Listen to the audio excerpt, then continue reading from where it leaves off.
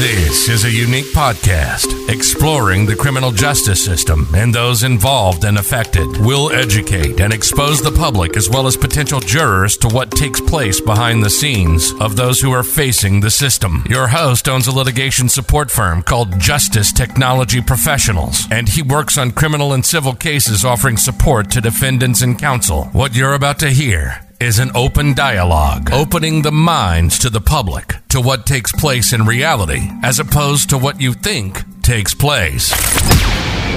Ladies and gentlemen, welcome to the Justice Tech Pros podcast. Here's your host, Dominic Crea.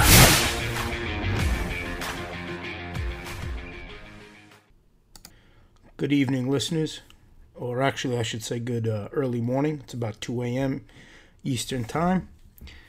As you know, if you've been listening, I always try to get these done whenever I have some time, and now's the time, I guess, that I found. So, even though it's 2 in the morning, but keeps my mind busy, so I don't mind it. Today I wanted to actually talk about, and I hinted at this on the last episode, I wanted to just go over, I think it's important for defendants and for the defendant's family, and also the defense team to look at the bigger picture a lot of times when they're trying to fight a case. You know, normally you have the standard way and the standard protocol of doing things. You hand everything over to the attorney. The attorney does their best, providing you have a solid attorney. They do their best to, win the case for you. They work on it. They put their effort into it. And, that's normally the standard process on moving along. From what I've noticed, a lot of times defendants aren't as involved as I personally think they should be. I think by the defendant being involved every step of the way, it keeps everybody honest. It keeps the attorneys on their toes. It keeps all members of the team involved. Because, unfortunately, sometimes you do get attorneys that may lax a little bit because they know the defendant is not involved. And they're not really diving into the material, diving into the discovery at a level at which they should be.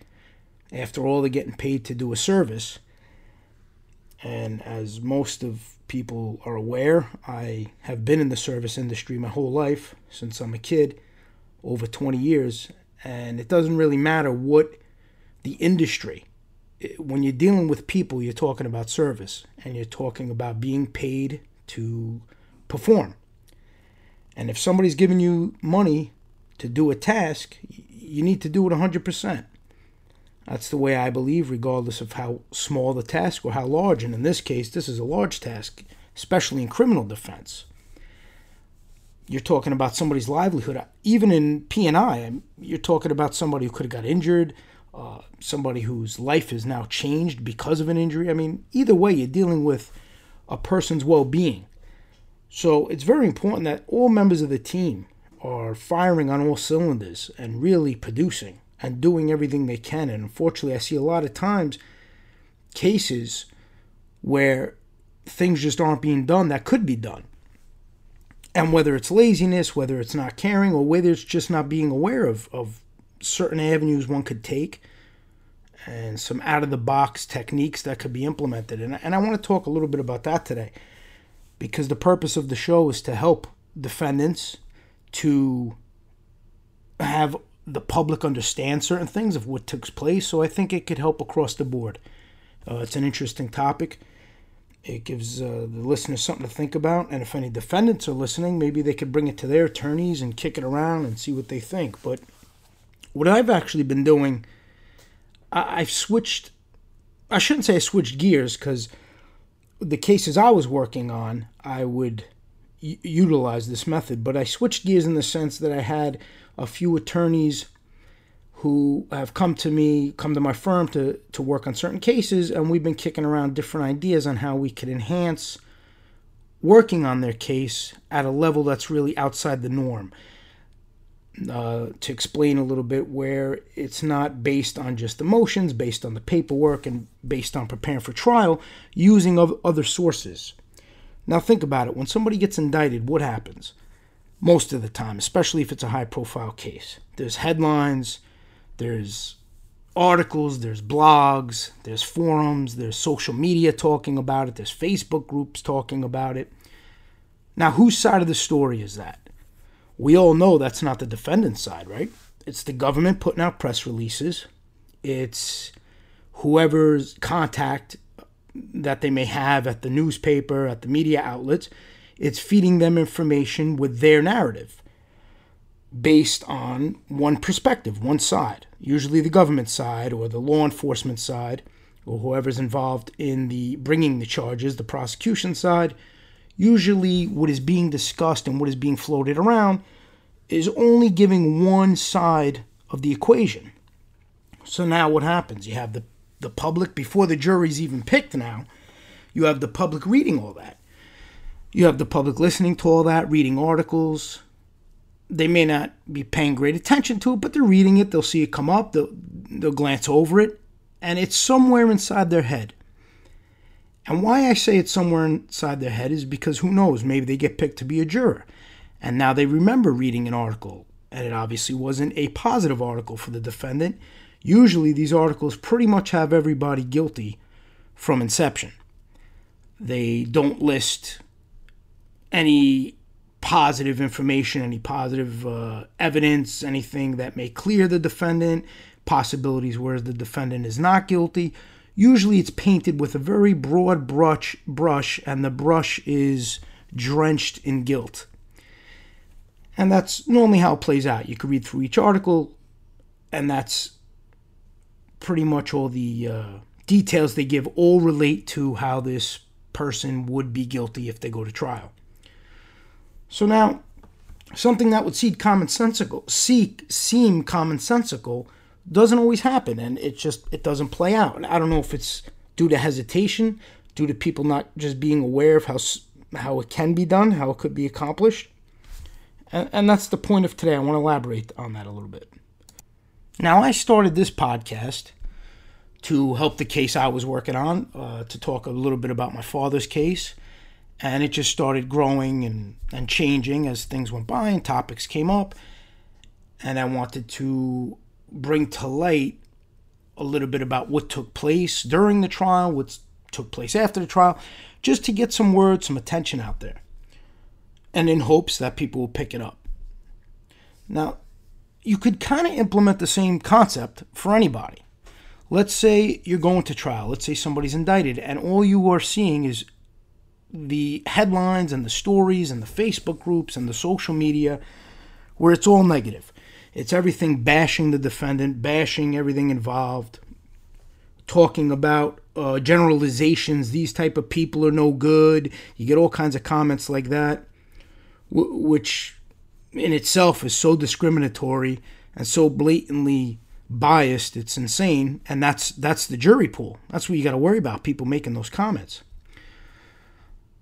So I was talking with a few clients, and we were discussing methods where the defense could fight back, where the defense could then put an oppositional podcast out, put oppositional social media out, put contradicting articles out, contradicting write-ups out. And hopefully a journalist, somebody will pick up on it, they'll see it, they'll take some interest, and it'll kind of snowball from there. So you could do certain things where we're thinking about working on a project where I actually speak with the attorney, and he talks a little bit about the case, brings some light into it.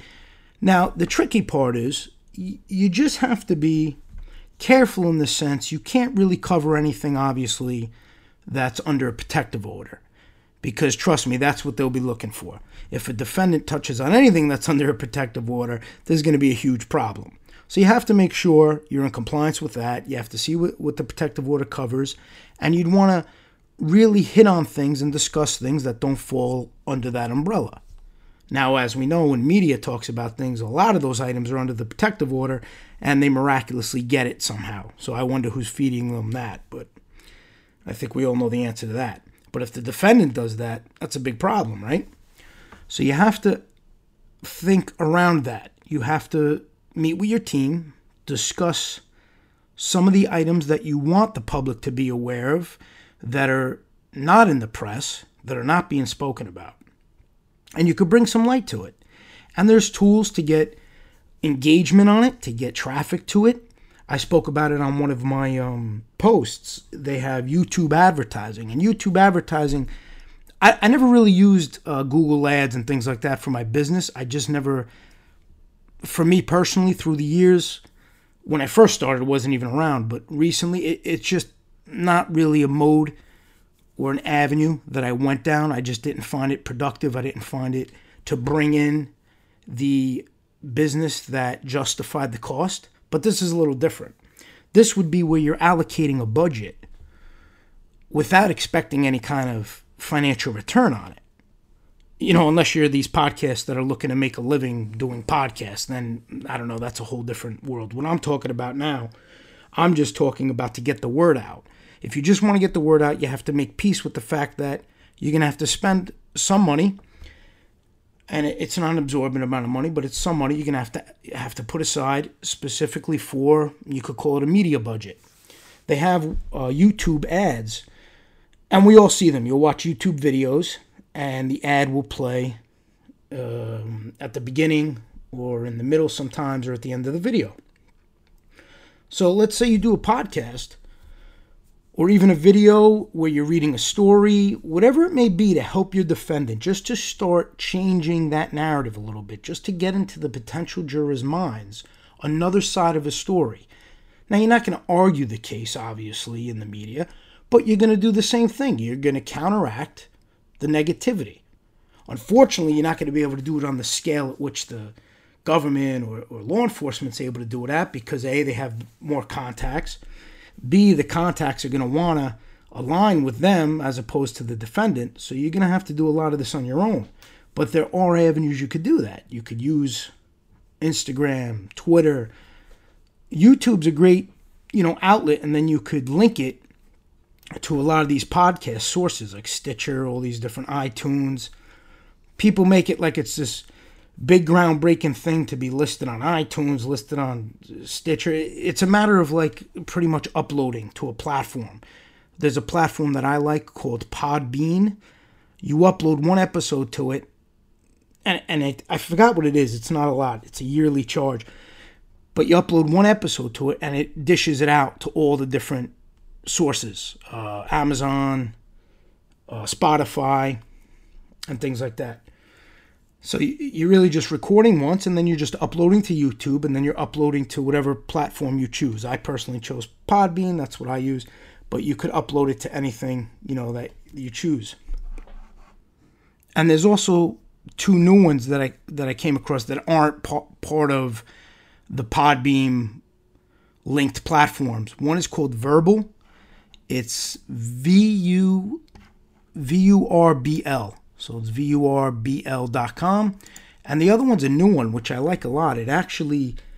I signed up for it. I was invited to sign up for it. Now, I don't know if it was like an invitation-only thing or it's just like a new company trying to build up, but it can't hurt to sign up for it. It's called Audea.io. AUDEA.io. And apparently, I didn't read too much into it. I just signed up. I started uploading podcasts to it. But it appears to be specifically geared towards podcasting. So who knows? It may be like a new platform of the future. I'm like one of the first, 500 podcasts on there. Now that I mention it, I'm sure some people are going to start diving into it, which is, that's what it's for. It's basically just for podcasts. I thought that was a pretty cool idea because the videos I've seen about it when I got the invitation, it seems as though it's going to be geared solely for podcasting and searching podcast videos, whereas YouTube, as you know, it's every type of video you could think of. This seems to be more geared specifically for podcasts, so I thought that was pretty cool. But that'd be another source. Now, my point is the culmination of all these things. Think about it now. Say you want to talk about defendant John Q, okay? Now, in all of your headlines, all of your descriptions, all of your topics, you start putting John Q in everything. So now John Q is located on this Vurbl, on this Audea, on Stitcher, on Spotify, on Google Podcasts, on YouTube. Now, people start searching John Q because, as we know, when they go to, when a juror is picked, Even though the judge may tell them, don't search the internet, don't do this, they're going to do that, right? So when they do that now, as opposed to only seeing all of the negative, all of the bad stories, all the negativity, now they may get a different side. They may hear the podcast. They may see what you put out. If you write an article or a blog, say you're writing a weekly blog on the defense, on the case, where you can talk about it. As I said, not the protective order stuff. I don't want you doing that because defendants are held to a different standard. So defendants will have a problem if they talk about protective order items. So speak with your defense team, see what you can talk about. Maybe you put out a weekly blog about it, and then you read it. These are all tools that can be used, and then you promote it on Instagram, you promote it on Twitter, you use popular related hashtags, and it starts to build up. Now, I'm not saying, oh, that's it, it's going to flood everything, it's going to be all over the Google. I'm not saying that at all. What I am saying, though, is now there's something there, whereas there wasn't. So, whereas prior, if they searched John Q, they would only get the negative side of things. Now they're going to get some positive ones mixed in. And that's how you start to counteract these things, because up until this point, it's so one-sided. When you start seeing how things play out in media, and then you go into these groups, and you have all these forum fools, as I call them, talking about nonsense, and you could tell, the reason why I call them forum fools is this. They're not logical and they're not rational. And I say that with confidence because I've had a lot of discussions sent to me, and you could see when there's a topic going on about a defendant or about an informant, whatever it may be, if they're a big fanboy of the informants, people may show them logical, factual arguments, court records, this and that, and they'll still make excuses to defend the person.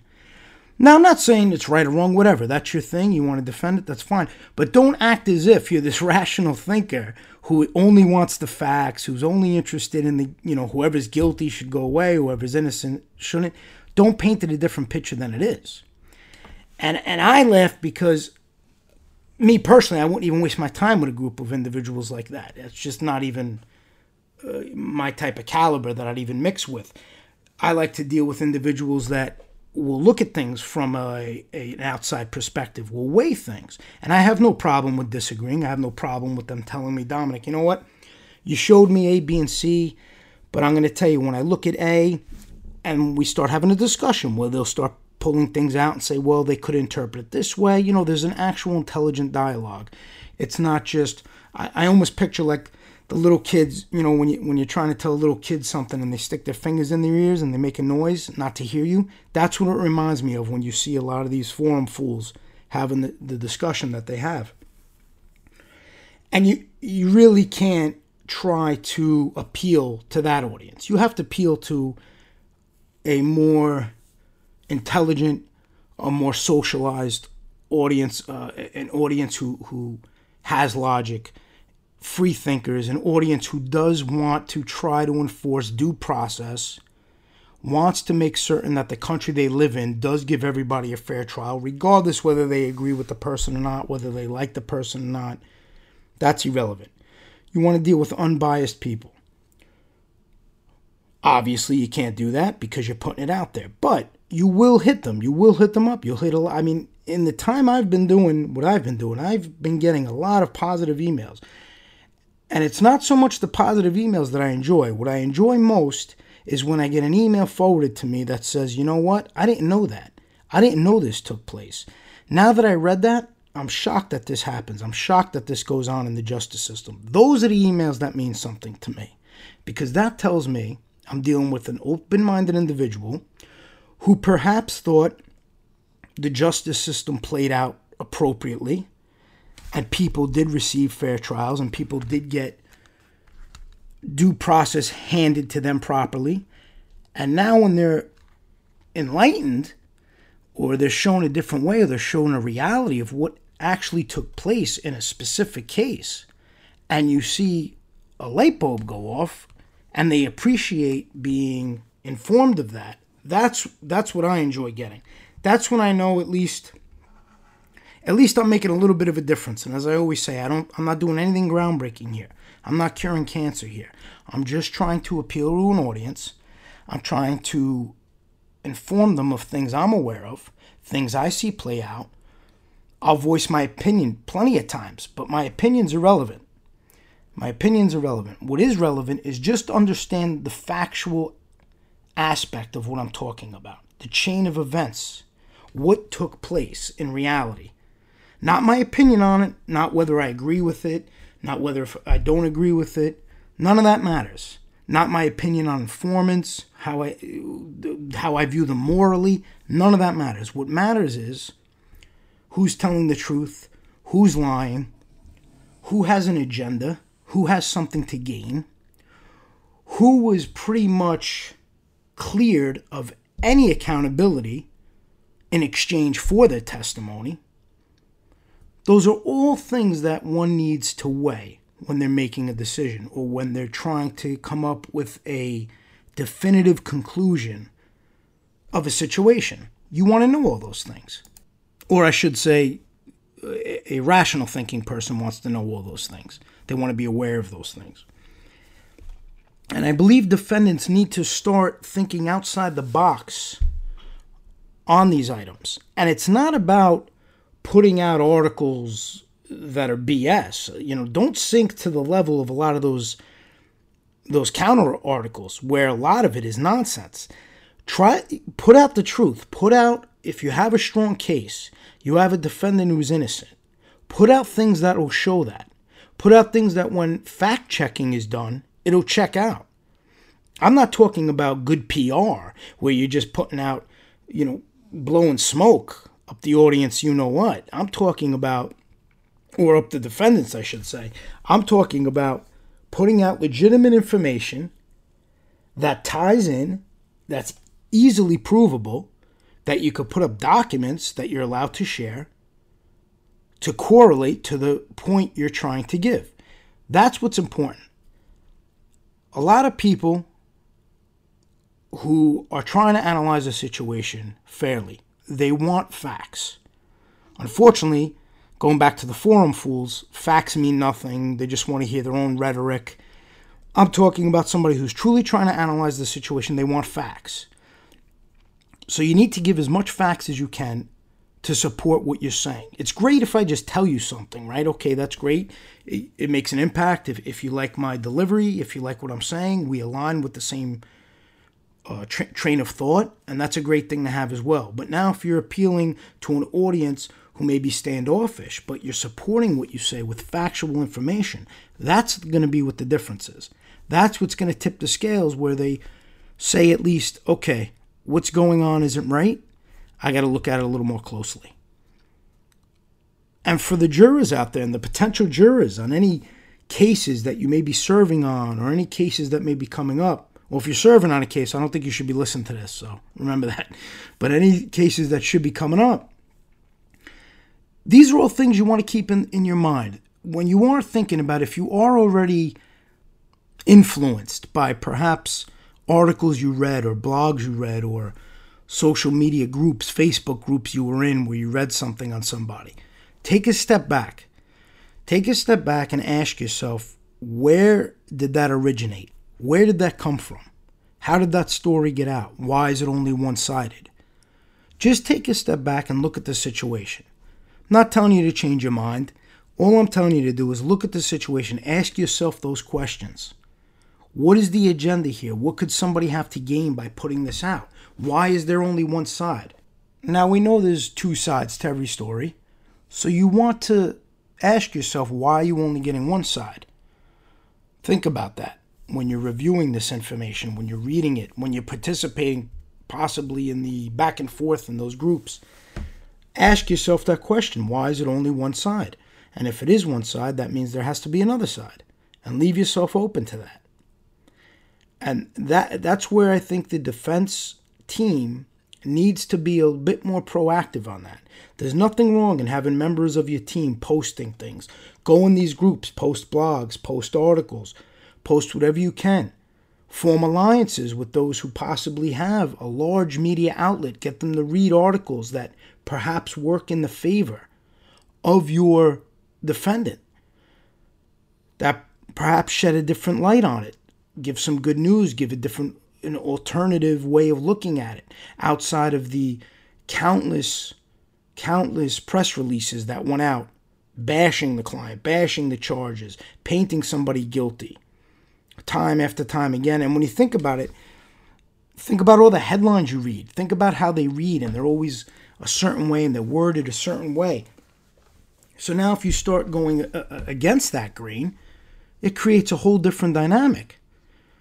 I was laughing to myself because I heard somebody on one of these podcasts, I can't remember which one because, I listened to a lot of them. Unfortunately, I have to listen to a lot of them because some of them are helpful for cases. And somebody was saying that the government side is never given, or law enforcement side's never given in the media. That is the most ridiculous statement I think I've ever heard in 40 years. Even when I was a little kid, because I'm 43. So when I was a little kid running around, even then I knew it was ridiculous, okay? Every media headline we hear, every narrative that comes out, that's from the government side. You don't get defendants telling their story. That happens very rarely. You know when you get defendants telling their story? I'm going to tell you. On Friday and Saturday nights when you're watching Dateline and you're watching 2020 and you see everybody who was wrongfully convicted and they served 10 years or 13 years, that's when you finally hear from the defendant and their family. That's when you finally hear from it. But during the trial, during the meeting, it's all the government side, it's all law enforcement side. And listen, that's the game. I get it. That's how they do it. But now it's time for the defense to fight back. It's time for the defense to do things. Now, the defense has to be a little bit more crafty, and they have to be strategic about it because you don't want to get into any issues over it. As I touched on earlier, you don't want to share things you're not supposed to share. So it'll take a lot of brainstorming. It'll take a lot of strategy sessions, but it can be done the right way. You want to talk to the team. You want to talk about the best way of approaching things. Some people have a certain conduct that they want to adhere to, so they don't want to say certain things. They don't want to approach it in a certain way. So you have to take everybody's personality into account, and you could come up with something and a strategy to counteract, even if it's on a small scale, to counteract what's currently happening. Because as of now, as we know, there's very little out there showing opposition. Very little out there. So when I heard that right now the FBI and the government side is never given, the funniest thing I've ever heard. Funniest thing I've ever heard. Most nonsensical statement probably of this decade. Because that's all you hear. From every media source, that's all you hear. I could pull up headline after headline after headline to prove that argument wrong. I'll pull up story after story after story to prove that argument wrong. And I'm going to have to wait till Saturdays and Fridays to wait for Dateline and 2020 or 48 hours to show the defense side, which takes place 10 years later after people were already in jail, wrongfully convicted. Then I could show the defense side and the attorneys on the defense side. I was watching I think it was hold on, let me think, what was it?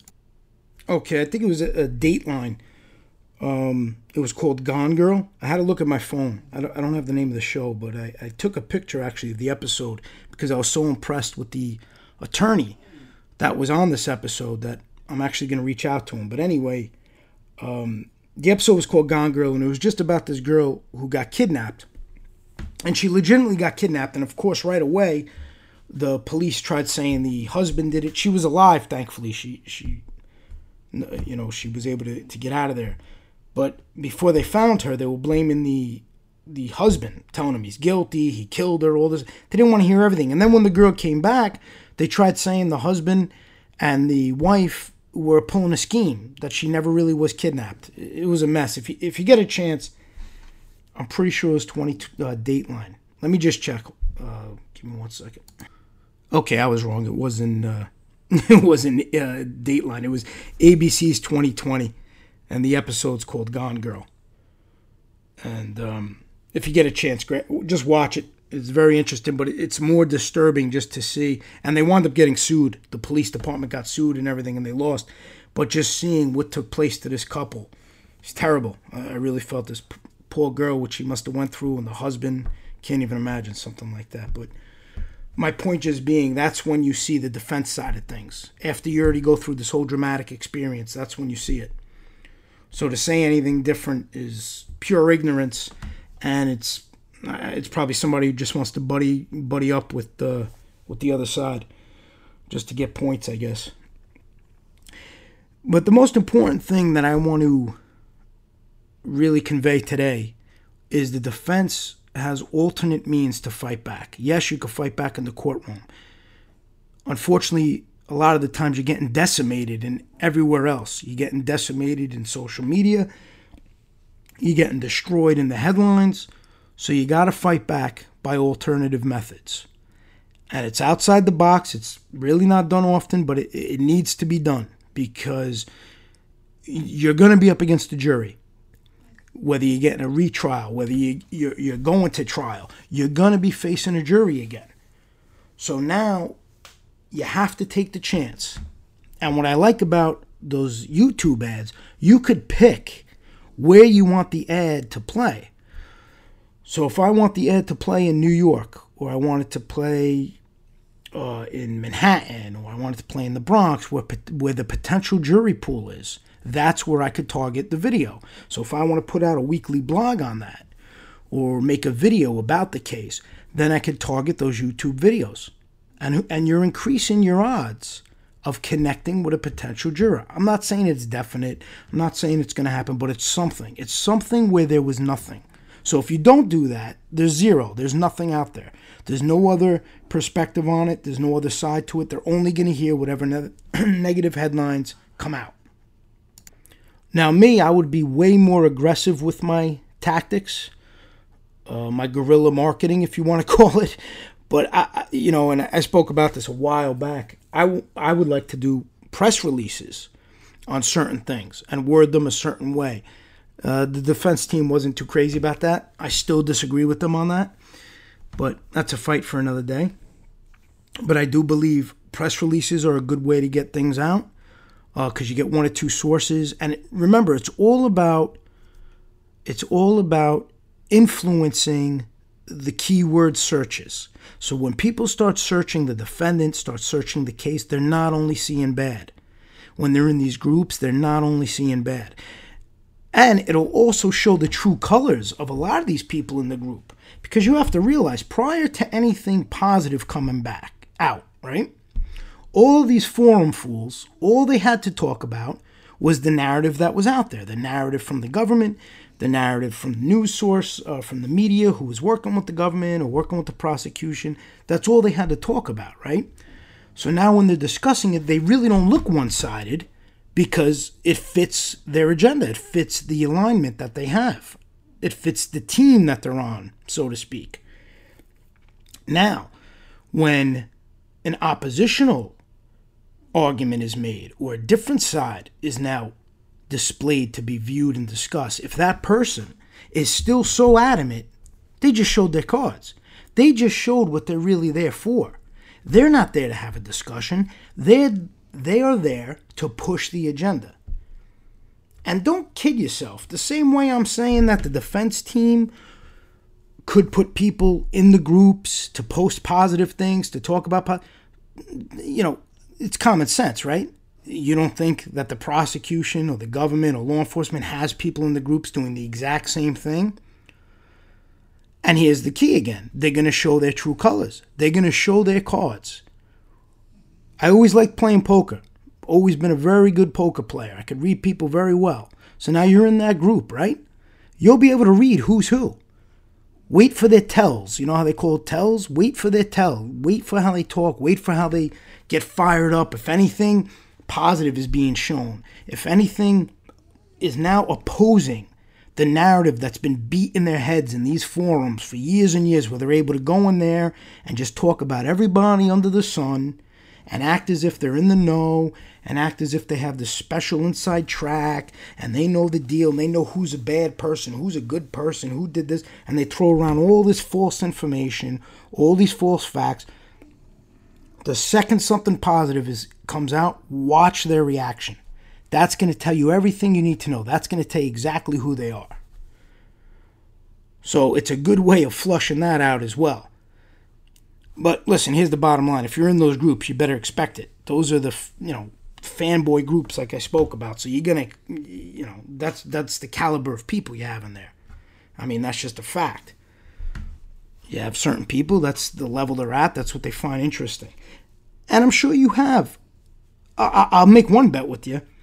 I'm sure you have some people in there who are there maybe because they're interested and they just want to learn certain things or they just want to know about it. I'll bet you any amount of money that if they try speaking up, they get bashed by all the solidified forum fools who've been in there, the veterans of the groups. I'll bet anything they get bashed by them. I'd like to send in a spy just to watch all that, but I guarantee, I wouldn't even want to waste my time with that nonsense, but I guarantee they're in there doing that. And actually, funny story, on that note, and it was out of my character, but I just couldn't take this guy, just wouldn't shut his mouth. Somebody kept sending me snapshots of a conversation taking place in one of these forums. And it was a lot of nonsense and it was a lot of disparaging remarks, and I didn't like it. There was a lot of inaccurate information. He was talking about my father's case. He was talking about my father. And I don't know. One day I just had enough of hearing his moronic back and forth. I actually joined the group. I joined it under my handle.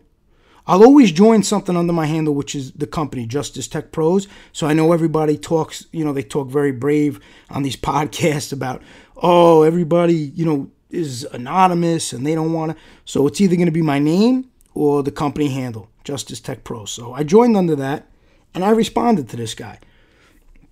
And I'm not the type, I couldn't care. I'm not trying to convince him of anything. I'm not there. But the way I did respond was I laid out facts and I laid out my side of my story and I laid out a legitimate argument. And he pretty much didn't have anything to say after that. That was the end of that. I guess he didn't want to respond. I think I made 2 comments. First time in my life I made 2 comments. Probably had to do with, it was right after the trial ended, and the last thing you want to hear is some moron spitting out false information. But I am known to do that, and I'm going to do it the right way. There's nothing wrong in having a healthy debate, but if you're going to tag me, you're going to want to engage with me, you're going to want to have a discussion, I'm not going anywhere. I'll have that discussion. I'll gladly talk to you. There won't be any false names. There won't be any fake profiles. It's going to be me. And you search me, you search the internet, you get all the information you want. So you could call, email, whatever you want to do. And the truth is, you don't really want to go down that road. I don't recommend it, and I'll tell you why. As a family member, I'm very thick-skinned. I don't care what anybody thinks except for my family and my close friends. I really don't care. Their opinion, if I respect them, that's a different story. I'm talking about on that level, in these groups and online, it means absolutely nothing to me. I know what I'm dealing with, so it has no effect, no impact on me. Couldn't care. But not everybody's like that. So I don't recommend that for families, for friends, for loved ones. I don't recommend that because honestly, you're going to get nothing but headaches. Then you'll get people jumping in and teaming up and, they think they're tough. They think they're crazy online. You get all the keyboard warriors who are crazy on a computer. So I don't really recommend that route, to be honest with you. Let them say whatever they're going to say. It doesn't matter. It doesn't make sense to argue. That's not what I'm talking about's about. It's not about going into these groups and arguing and defending. Forget about that. You're not going to win.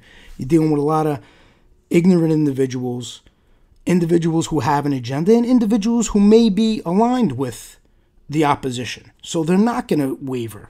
So that's that. Understandably, they're not going to waver. That's it. Same way the defense isn't going to waver. So forget about that aspect. You're not there to change anyone's mind.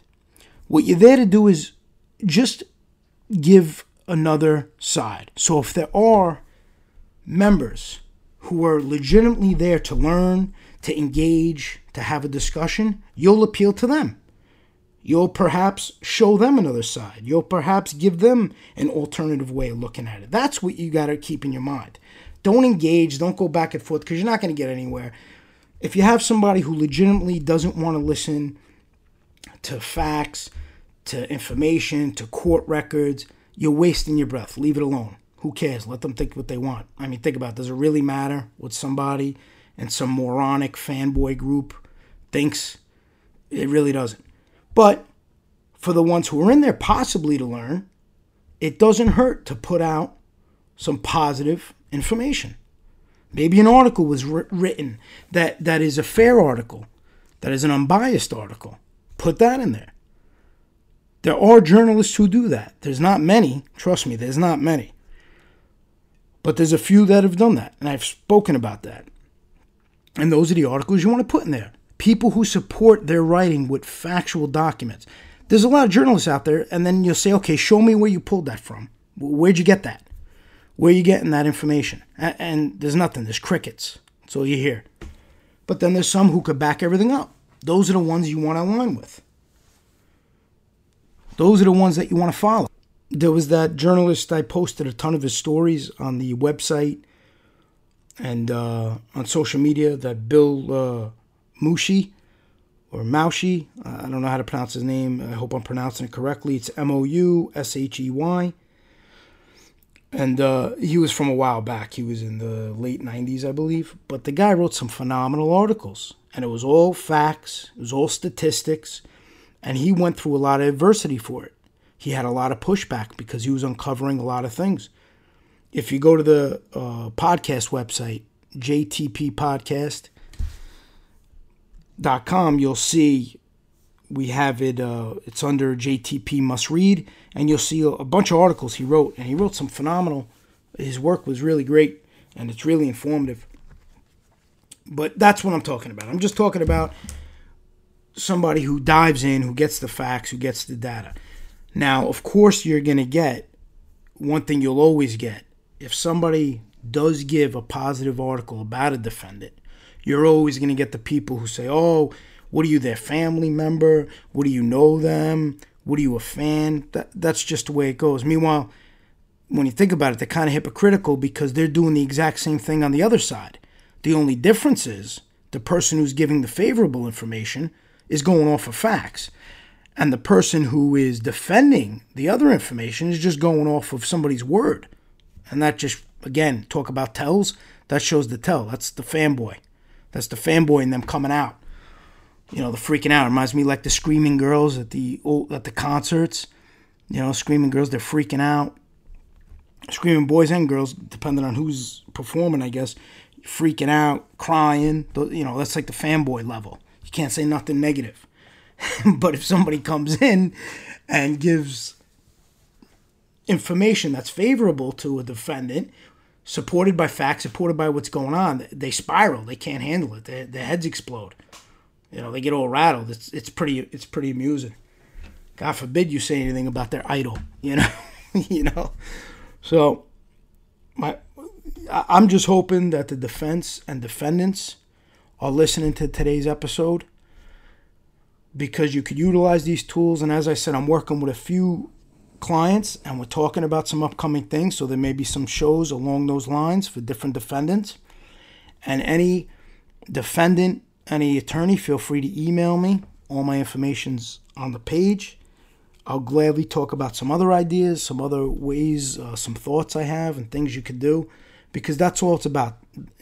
My objective here from day one is to do my small part, to have the public look at things a little differently, to inform the public about what goes on that they may not be aware of, and to give the defense and the defendants some tips, some strategies, things they could implement to help get a fair case. It's not about proving somebody innocent if they're guilty. It's not about any of that. It's just about getting a fair case under the law, getting a fair trial, and that's what it's about, due process.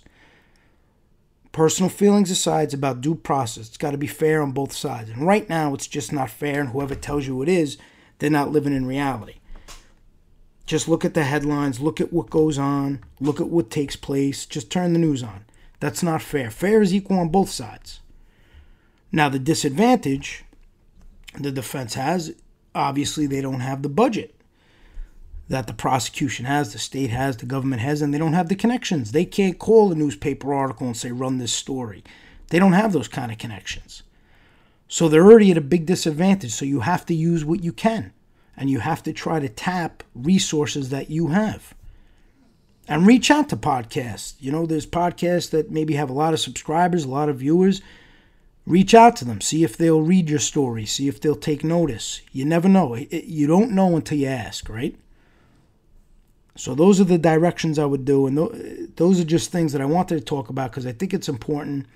And I think it's important that the defendants start fighting back a little bit more than they're already doing. I think the defendants need to take a proactive role and really start putting things out there. Use social media, use Facebook, use Instagram. You know, I just started getting involved in this way of thinking and this style as I started building Justice Technology Professionals. When I first started it out, it was basically nonsense trying to help clients of mine where I was servicing them with my other organization where they had a hard time. I had attorney clients had a hard time opening up their hard drives for the discovery. They didn't know how to sort it, so I started messing around with that. Unfortunately, my father had to deal with his case right after that, so I dove into that and started working on that. And as time went by, things changed and things started morphing, and I started thinking of ways where the defense can fight back and where the defense can do methods that they never really did before.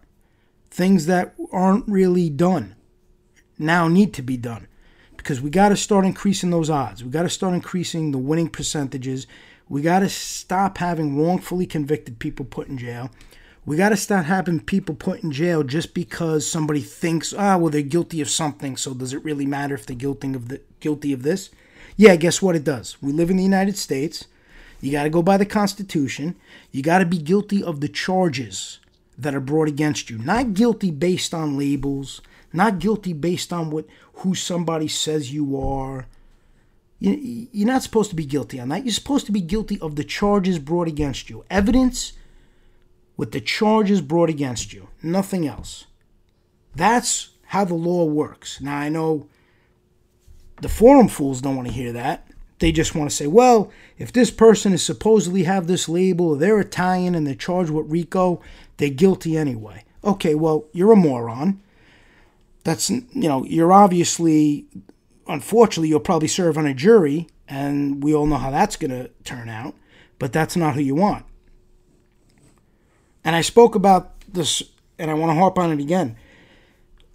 When the defense team is looking for jurors, you really got to ask them about these groups. If they're a member of these groups, find out what their username is, find out what their handle is that they use in these groups, and try to get that. I don't know if you'll be allowed to. I don't know if the judge is going to let you, but you got to do that because a lot of these people are going to want to serve on the jury, and they're not going to be honest about who they really are, and you want to make sure whatever they're saying online coincides with who they're portraying to be in the courtroom, to be a juror. And that's all you want is a fair jury. You're not asking for anybody on your side. From day one, I always told our team, we don't want anybody on our side. We just want them going by the law and going by the facts. And the facts on the case, on my father's case, were terrible, ridiculously weak, non-existent. But that's a story for another time, and we're going to be addressing that very soon. They actually should do a case study on that case after it's all said and done, just to show the public about what takes place when they're trying to get somebody who's considered a target, because that'll be a great wake-up call. So that's really all I wanted to talk about today. Again, I put out content that I hope the listeners could learn from, that they find interesting, that's perhaps a little different than what currently is going on. And now with the podcast, there's so many podcasts. I just hope this one reaches the public as best as it could.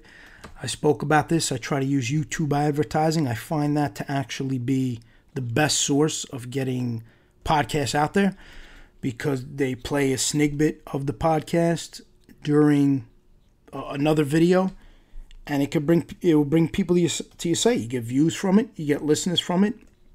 And for me personally, I don't monetize. I'm not looking to make money, so I don't really care if it makes sense financially to pay on the YouTube. I'm not doing that. I allocate a certain budget for that purpose, just to get the word out there. So for me, it's a home run, because the way I look at it, say you get 17,000 views, 20,000 views. Those are views you've never had before.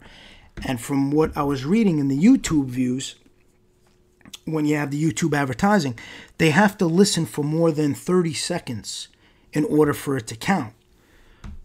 For you to be charged for the ad, they have to listen for more than 30 seconds. So that means you engage somebody for 30 seconds. 30 seconds is a kind of long time when you think about it. I know me, when I'm going through those ads, I'll normally just skip it after 5 seconds. So for them to listen for 30 seconds and then click over, that means you engage that person, and then you could gain a subscriber.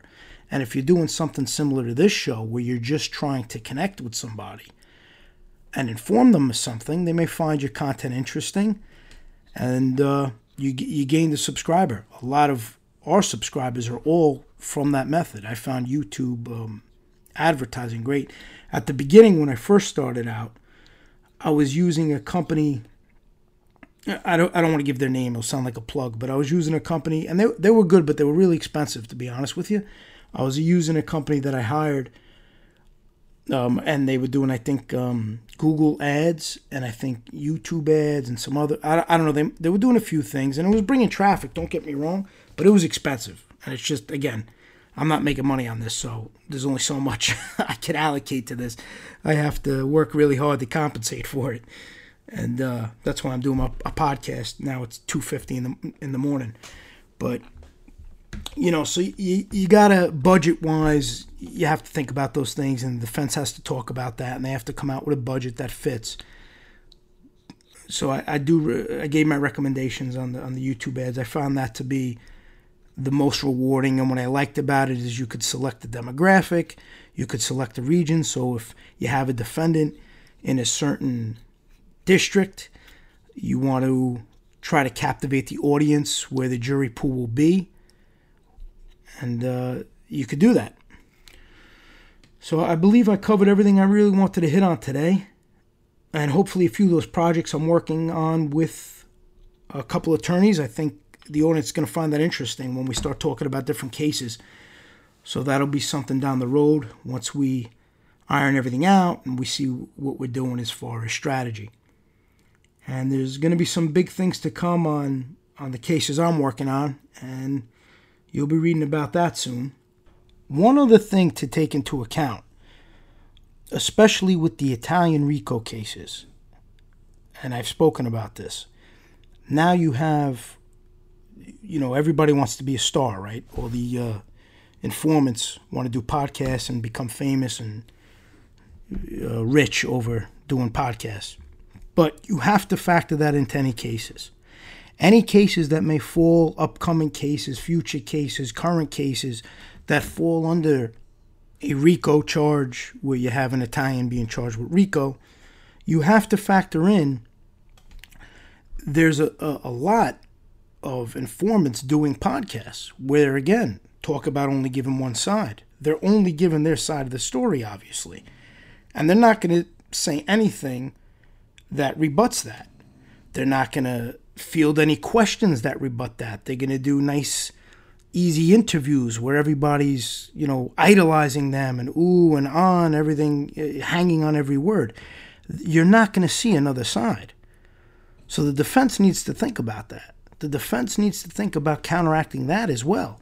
Now, it may only be relating on certain levels, but it can expand, because I also saw, I believe, different industries where you have certain people doing podcasts that may affect defendants. But where I've seen it big, because of the cases I'm working on, it all has to do with informants on Italian RICO cases, organized crime cases, where they're, doing podcasts. So that's something you have to think about. You have to give an alternative. You have to rebut that. You have to show truth where lies are being spread. So those are all things in the strategy, and we have a few things up our sleeve where we're gonna start diving in with facts, not opinion, because I could probably do 4 hours on my opinion on what I think of a lot of these informants. And I wouldn't care who agrees with me and who doesn't, but that's just not my style. That's not what I'm here for. I'm not here to talk to you about my opinion. That's irrelevant. Again, people who care about my opinion are my family and my friends and people I do business with. Other than that, I really don't think the audience cares too much about my opinion. And that's not why I set this up. It's not a personal opinion show. So, the defense is going to be doing a few things, or I'm going to be doing a few things where we're going to be going over facts. I got to clear a few things first. I got to make sure certain things could be displayed and spoken about. But I want to give facts because you see a lot of misinformation. You see a lot of BS in plain English. So I want to give a lot of facts and then let the listener describe what they think. Outside of storytelling time, where we're opening up storybooks and telling stories, I'm going to start giving some facts, and then we'll see where that lies. But my point just is that's an important thing for the defense team to start thinking about. A lot of these channels are being overrun with that. And people are on YouTube. Jurors are going to be on YouTube. Jurors are going to be listening to YouTube. Got to start thinking about that. Got to start thinking about how to counteract that. How to give another side to that. How to show the truth. How to give your defendant a voice. All things to think about. That's it for today. It's 3 o'clock now. So, I'm tired. Until next time. You've been listening to the Justice Tech Pros podcast with Dominic Crea, one of the most unique podcasts on the internet, discussing the obstacles the defense team faces when trying a case, what goes on behind the scenes during pretrial and motion phase, holding defense attorneys accountable, making sure they're fighting for their clients, the difference between textbook law and how things truly play out in a courtroom, and everything in between.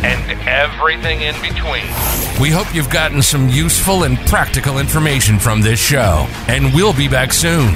Until then, find us on Twitter, Facebook, and Instagram at Justice Tech Pros. To email the show with questions and comments, it's podcast@justicetechpros.com. Till next time, this is Justice Tech Pros Podcast and Dominic Crea signing off.